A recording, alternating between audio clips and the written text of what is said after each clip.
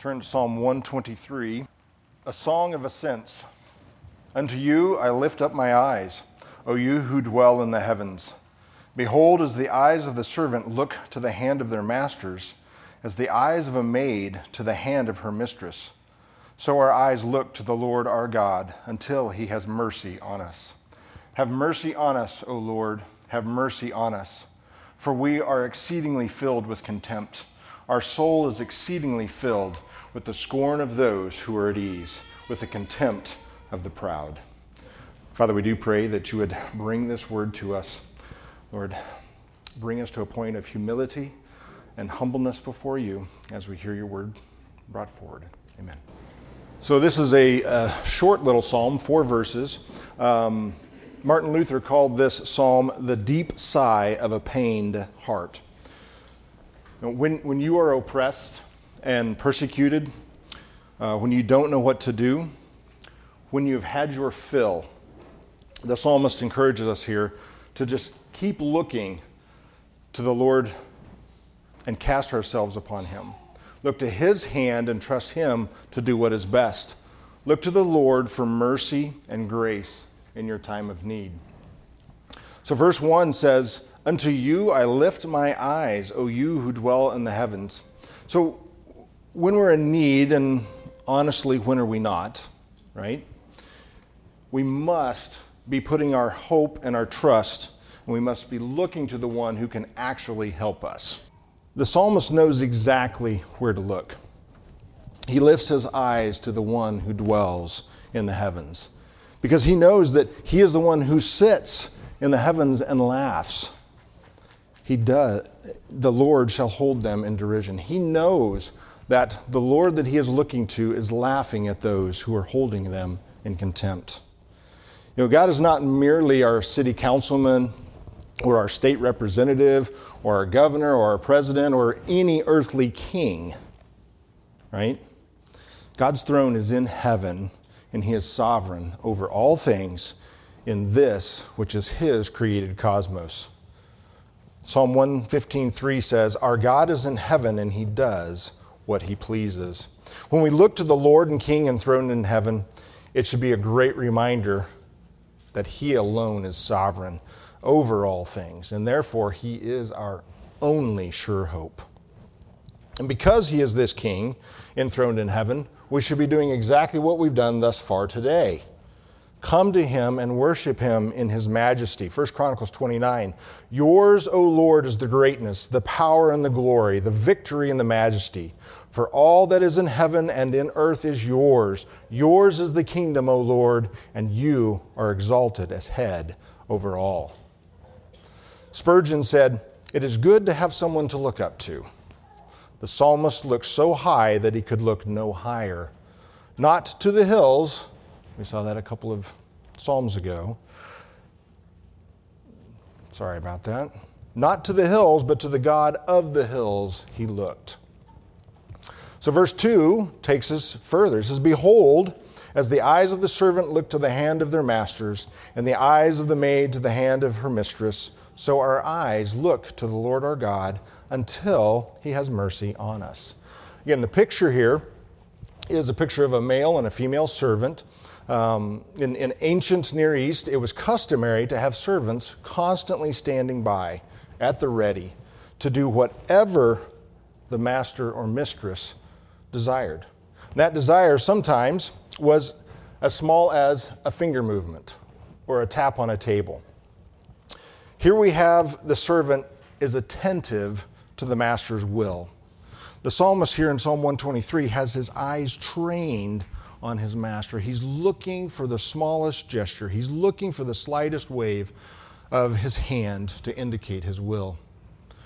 Samuel Cox speaks of the Christian as being one who has his eyes fixed on the hand of God, absorbed in watchful expectation of some sign or gesture, however slight, which may indicate the divine will. You know, that should be our daily desire.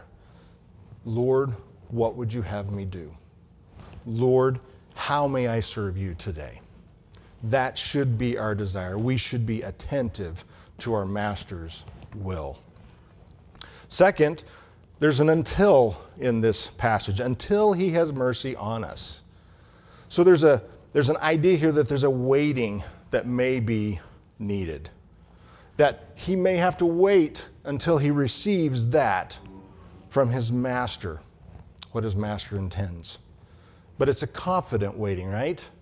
It says, until he has mercy on us. In the past tense, he knows that his master will take care of him. In Martin Luther's commentary, he said, for when he defers his help, he does it not because he will not hear us, but to exercise and stir up our faith, and to teach us that the ways whereby he can and does deliver us are so manifold and miraculous that we are never able to conceive them. Therefore, let us think that the thing which we ask is not denied, but deferred, and assure ourselves that we are not neglected because of this delay. The next piece here is that we need to be responsive to our master's commands. The servant here is watching and he's waiting for those commands. But we need to remember that when it comes to God, we are his servants and he is our master. All too often we can get that backwards. All too often we can expect him to respond to our wishes and our desires. We need to always be ready to serve the Lord Jesus in whatever direction that he gives. Then moving on to verses 3 and 4, we saw that we need to look to the King who is enthroned on high. We need to look to the Lord as a servant looks to his master. And third, we need to look to the Lord as our merciful Savior.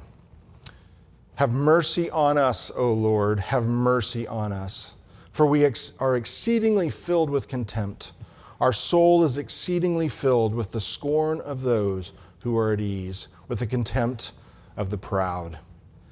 Again, the psalmist here is crying out in rapid succession twice. He says, have mercy on us, have mercy on us. And he also says that he is exceedingly filled twice. Exceedingly filled here comes from a word that means to be saturated, to be satisfied. And the psalmist here, the idea is that the contempt has been piled on so much so that he can experience no more. The psalmist has reached his saturation point. He cannot take anymore, and he is eager for the Lord to hear his pleas for mercy. His waiting in the previous verse here isn't a passive thing, though. He's not just standing by.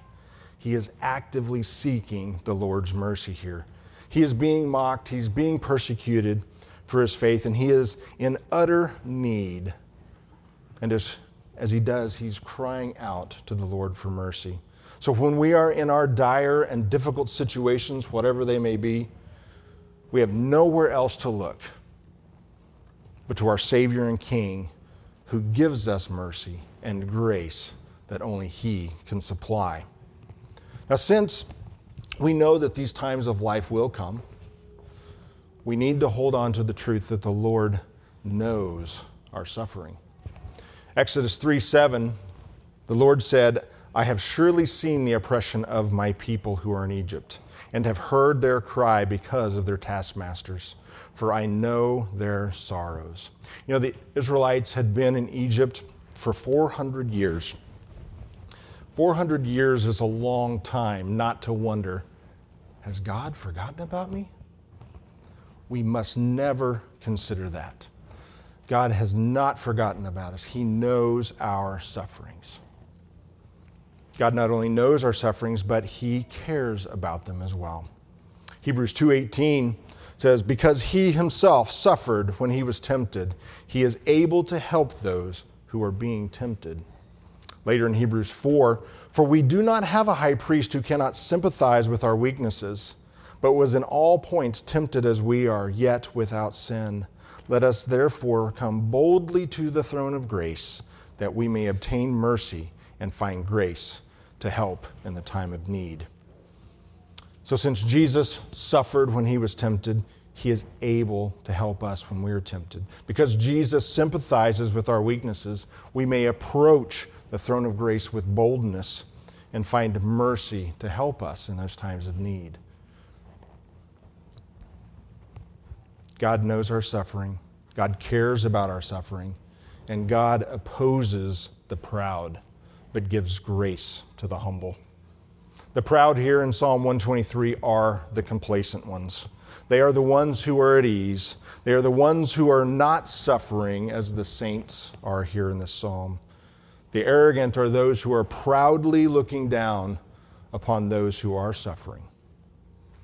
Isaiah 13:11 says, I will punish the world for its evil, the wicked for their sins. I will put an end to the arrogance of the haughty and will humble the pride of the ruthless.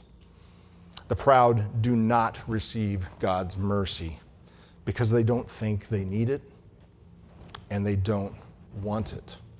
At least they don't want it from the Lord Jesus. They will not bow their knee to Christ. James 4:6 tells us God opposes the proud but gives grace to the humble. And the humble here are the saints who look to the Lord for mercy, crying out, have mercy on us, O Lord, have mercy on us.